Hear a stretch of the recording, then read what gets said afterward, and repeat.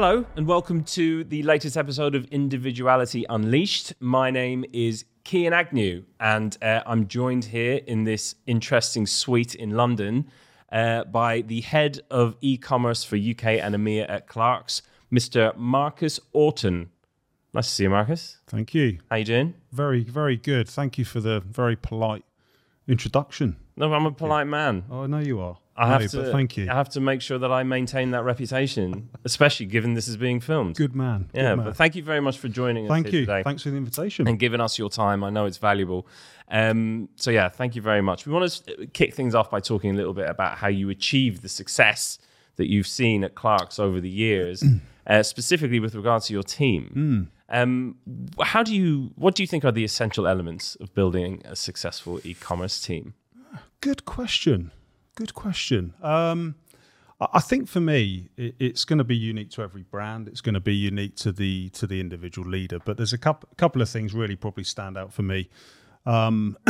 E-commerce is almost like reinvented itself as a function within a business. So I think the big thing for me is that teams need to have a really crystal clear focused on the commercials of the business. Arguably we're an operational function, but actually there's a commercial element that really needs to go through the entire team. I think there's also a bit around a phrase I quite often use, which is going to sound super intelligent, but diversity of thought. So, for me, what I try to instill in the team is that no idea is a bad idea. You get the idea, but just to think differently. We've got a very unique customer profile at Clarks, and I think that having a team that can think differently and really kind of drive out that innovative sort of sense of moving things forward is quite important. So do you look for when you're building your team? Do you look for candidates and potential members of that team who do think differently? And if so, how do you go to market looking for those? Yeah. Another good question. Ken. You should have known what you're getting yourself in for when you sat down. I think how do we look for those? I think it's difficult, isn't it? Because you see a CV, you get the kind of the screening questions, and then you get the interview. I think it's just more about does the person have a sort of a rooted sort of passion for the brand. People that I've interviewed recently have got a genuine passion for the brand. And I think that's just super important. So you look at their shoes when they walk in? Absolutely. And make sure the label has been taken off as well. But I think it's about just trying to understand what is their motivation for joining the brand. And I think that's a big thing. Their kind of interest in the product, the interest in where we're going. And it's more about, for me, it's about the attitude of that individual. Can you get a sense through the conversation that this person is really going to be someone who is, going to strive to outperform, real kind of can-do attitude, super agile in their approach to thinking. We're trading a number of websites. We're really trying to drive this brand forward. So someone who is just really open to wanting to work at Clarks. Nice, and that's a good tip there for anybody who is watching here that Marcus is going to interview one day. Make sure that you're turning up in a pair of Clarks shoes. Top tip. Otherwise, you're out the door. How would you say that you've broken any silos that have affected the efficiency of your marketing team, and therefore that might filter up into the overall business? I it's full of good questions today. Maybe that's the idea, right? That's I'm like the idea. David Frost. It's the idea. The David Frost of e-commerce. What was the question? Silos. Yeah. So how do you break down those silos that might affect the efficiency of the marketing? Yeah, I've got to be honest. I haven't really, in the last few years, experienced obvious silos in the teams that I've worked in. I think what you can do to ensure those silos aren't created is just ensure that everybody is on the same page, which sounds like a bit of a cliche, right? But that's everything from understanding the vision, understanding the role they play, what are their objectives. Well, I guess this goes back to what you were saying about ensuring that everybody is conscious of the overarching commercials that sit at the top. Yeah. And how their role fits into that. Absolutely, yeah. And ensuring you take them on the journey. I mean, for me, it doesn't matter whether you're talking to your team, your peers, you're talking to the C-suite, you just need to bring people on the journey. But the key thing for me is to ensure silos don't emerge, is to make sure everyone's involved at the same point, So if it's a new idea, get everybody involved at the beginning, which I mean sounds obvious, but I've worked in places where that doesn't happen. Yeah. And that can quite quickly create rafts within the organisation. So that's interesting. So you have worked at places where these challenges perhaps haven't been met as effectively as you've been able to meet them. Yeah, I think so, and I think it's down to the I don't know really the legacy of certain brands, how long someone's been at a particular organisation. Are they maybe not as forward thinking as other parts of the business? So yeah, very, very interesting. Thank you. Thank you. We're not going to get into that, are we? Thank you. No. We'll do that at the end of every question. We'll have a little thank you session, and then we'll move on to the next one. Okay. Let's move on to channels. What marketing channels do you think will dominate e-commerce in the coming years? There is definitely a bit of a shift, of course. People are moving away from traditional acquisition channels and trying to diversify a bit. What, in your view, if you were looking into your crystal ball, what do you think is coming? Do you want me to get it out of did the you bring bag? it? That's great that you brought it, actually. That's very handy. That's a joke, but I don't have a crystal ball. But if I did, that would be quite handy, wouldn't it? It would be very useful, I find this question super easy to answer. I think for me, get the basics right. Don't be afraid of admitting that you still use the standard search channels. You still use an affiliate network. Don't be afraid of admitting that is potentially still where a lot of the revenue's coming from. The big thing for me is the constant thinking and challenge and innovation around what is new. But equally, don't just try everything that's new. Have a really kind of considered approach.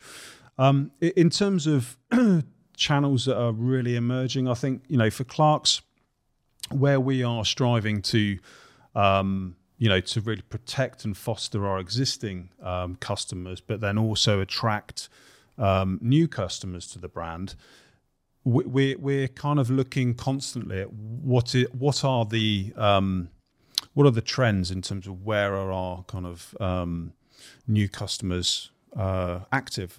So no surprise that social, live streaming and channels that have more of an interaction are going to be of super interest to us. I think particularly from a kind of an overarching brand perspective, we have got to become more relevant and more obvious in the market. So dare I coin a phrase of sort of the marketing textbook of upper funnel, there needs to be a consideration there. So I think it really depends. I don't think there's a straightforward answer for what are the future marketing channels. I think it depends where you are as a brand today, where you want to get to, and being super clear where your target market is. So is it using some of those traditional acquisition channels, but also some of the ones that have emerged over the course of the past couple of years as a kind of brand awareness tool in an effort to try and drive more traffic to the top of the funnel? And then, I guess, having a bit more of an elaborate mid-funnel strategy for trying to convert them. Yeah, I think it is back to the point we were talking about around objectives. It's making sure that your channel mix delivers on a number of objectives. Performance marketing, let's say 5 years ago, was all about cost per acquisition. The last click, getting that sale in. Whereas I think brands that take a bit more of a holistic look at performance marketing to perform a number of sort of functions, be that that pure acquisition or maybe some form of engagement, let's talk about email and things like that, then that's really where we, you should be looking. Yeah, you mentioned existing customers earlier on as well. So that's the kind of brand awareness piece. With the existing customer base, are you trying to, given there's a kind of erosion in returns at the top of the funnel in general that the marketers are seeing at the moment, do you have more of a focus on existing customers and encouraging people back for their second, third purchase? Is that more at the fore now than it used to be when it was all about getting as much new traffic into the top of the funnel as possible? I think it's both. I think it's both, but I think there's an objective around existing customers. It's not just about frequency of communication; it's the relevancy. Mm-hmm. So there's a big piece there, but I think it's both. Because we've got quite a few objectives as a business, like I said, to foster, protect the core, but also to attract the new. I think it's a combination of both. Interesting. Very, very interesting. Thank you. Thank you. We're going to thank each other after every question. That's the rule. Great. Was that one question? That was one. That was a question with, I think, 2 or 3 sub-questions. Okay. Underneath okay. it. So the CFO and the finance team in general are having more of a say with budget allocation than they used to this year, as everyone's battening down the hatches and getting ready for some stormy seas. How would you say, in your experience, what is the most effective way that a finance team and a marketing team can work together to ensure that marketing budget is utilized effectively and efficiently? Great. I think you've answered the question by us working together. I think that was... Right, good. Do you want me to elaborate on that? Done. Thank you. Yes, thank you. Who's interviewing who here? Right. I've accidentally turned the tables. So let me elaborate. I think, joking aside, it is about working together. It is about fostering this culture of collaboration. But back to my very point around how do you build successful teams, if you have an e-commerce team that is super astute from a commercial perspective, then they're going to have an appreciation of the investment. They're going to have an appreciation of the return. And that won't just be reserved to finance, And I think that's the big thing here is that, again, if you involve everyone at the beginning and you are super clear on what everyone needs to see from the business, there will be, for everything we do from a marketing perspective, there will be a marketing and a brand outcome. There will be a financial outcome. So I don't think it's about, okay, let's involve finance at the very beginning because we need some cash, and let's involve finance at the end because we need to tell them how much this cash is given us in terms of revenue. Everyone is part of that journey, which again sounds like a bit of a cliche, but it's true and it works. And one of the things we do regularly is, we have these performance reviews, we have these business reviews where, we will sit around and it will be marketing, it will be finance, it will be e-com. We sit around and we review and we analyze. And I think also as well, there's the sort of the subsequent appreciation from the finance community of what is being done by the commercial teams, by e-commerce, by marketing. Do you ever find that there's like a misalignment between the finance teams who perhaps would want to focus more on efficient, profitable revenue versus commercial teams who might want to just focus on the flattering top line revenue growth? Or do they have more of a hand-in-hand view of what is success? Another good question. Mate, I'm full of good questions. Another good question. So simple answer is that it goes back to my point around objectives, and as an e-com team, we are aware and consider all the performance metrics. So it is about what is the generation of site visits, what's the generation in terms of the 6 or 7 stages through the conversion funnel, how does that then look at in terms of ROAS? So I in my tenure at Clark's, I've not ever come across a situation where there's a differing view of what success and what good looks like, but that's because we've set ourselves up in a way and we kind of act in a way where we are all in at the beginning. So it's like looking at how all of those KPIs and metrics are baked into any top line goals. And then ultimately, when you're evaluating performance, you look at it in the same way. Yeah, absolutely. How would you say you best collaborate with finance teams to identify new growth opportunities? Wow, that is a good question. I'm like 6 for 6 now. Yeah. Okay. I feel like I'm saying the same thing and the same answer to every question, right? But collaboration. No. I think it's... If that's the theme, though, that's the theme. Yeah. If it's about collaboration and ensuring there's no silos. Yeah. Then... Again, we have a number of forums, and we work with third parties where we are effectively presented to in terms of what is up and coming, and it is about the audience. It's making sure that everyone is there that needs to be there. So if you've got a presentation on the latest innovative MarTech that's out there, don't just bring along the marketing community. See if your finance business partner is able to come along. Is there representatives from the retail store teams? It's for me, it's about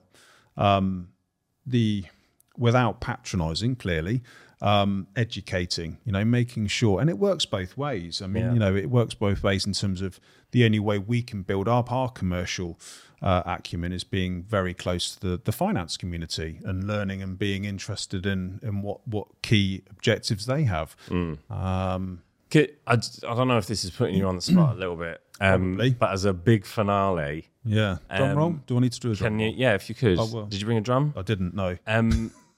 Can you think of an example of where there has been a conflict between something that perhaps a marketing team has wanted to do and a finance team has wanted to see, and how you've resolved a conflict of that nature to try and ensure that all parties are collaborating in the way that you described today? Okay, you haven't. All right, cool. Fair enough. Yeah, I honestly, I can't think of an example. I think the only thing I will say is that there is always in every business where there's that kind of the merging of marketing, IT, finance. It's about the prioritization. I think that's the key thing. So I think the only conflict, which is very similar across a number of businesses in my experience, is the prioritization. It is super difficult to prioritize. And then once you have prioritized, it's super difficult to stay prioritized, because there might be things that come in that sound super interesting, and I think it's just really about understanding what would cause a conflict, and just making sure it doesn't happen. And I think it is just about staying focused, staying super focused, admitting that you just can't do everything. Working through it together. It sounds like Clark's is one big happy family of collaboration. Absolutely. And everyone's pointing in the right direction. Absolutely. We are. I think, joking aside, it is and has been a really, really exciting couple of years. We've come through, like most retailers, we've come through the pandemic, and it is a super exciting time for the brand. Really, really excited for the future. Well, I asked you up top what were the secrets to your success, and it sounds like that's it. Collaboration, brilliant. Making sure everybody's on the same page. Well done. Everybody's metrics are accounted for. So there you go. You heard it here first. Great. Marcus, thank you very much. Thank you for joining us, for your time today. Thank you for the invitation. No problem. Thank you. Let's go have a pint. Absolutely.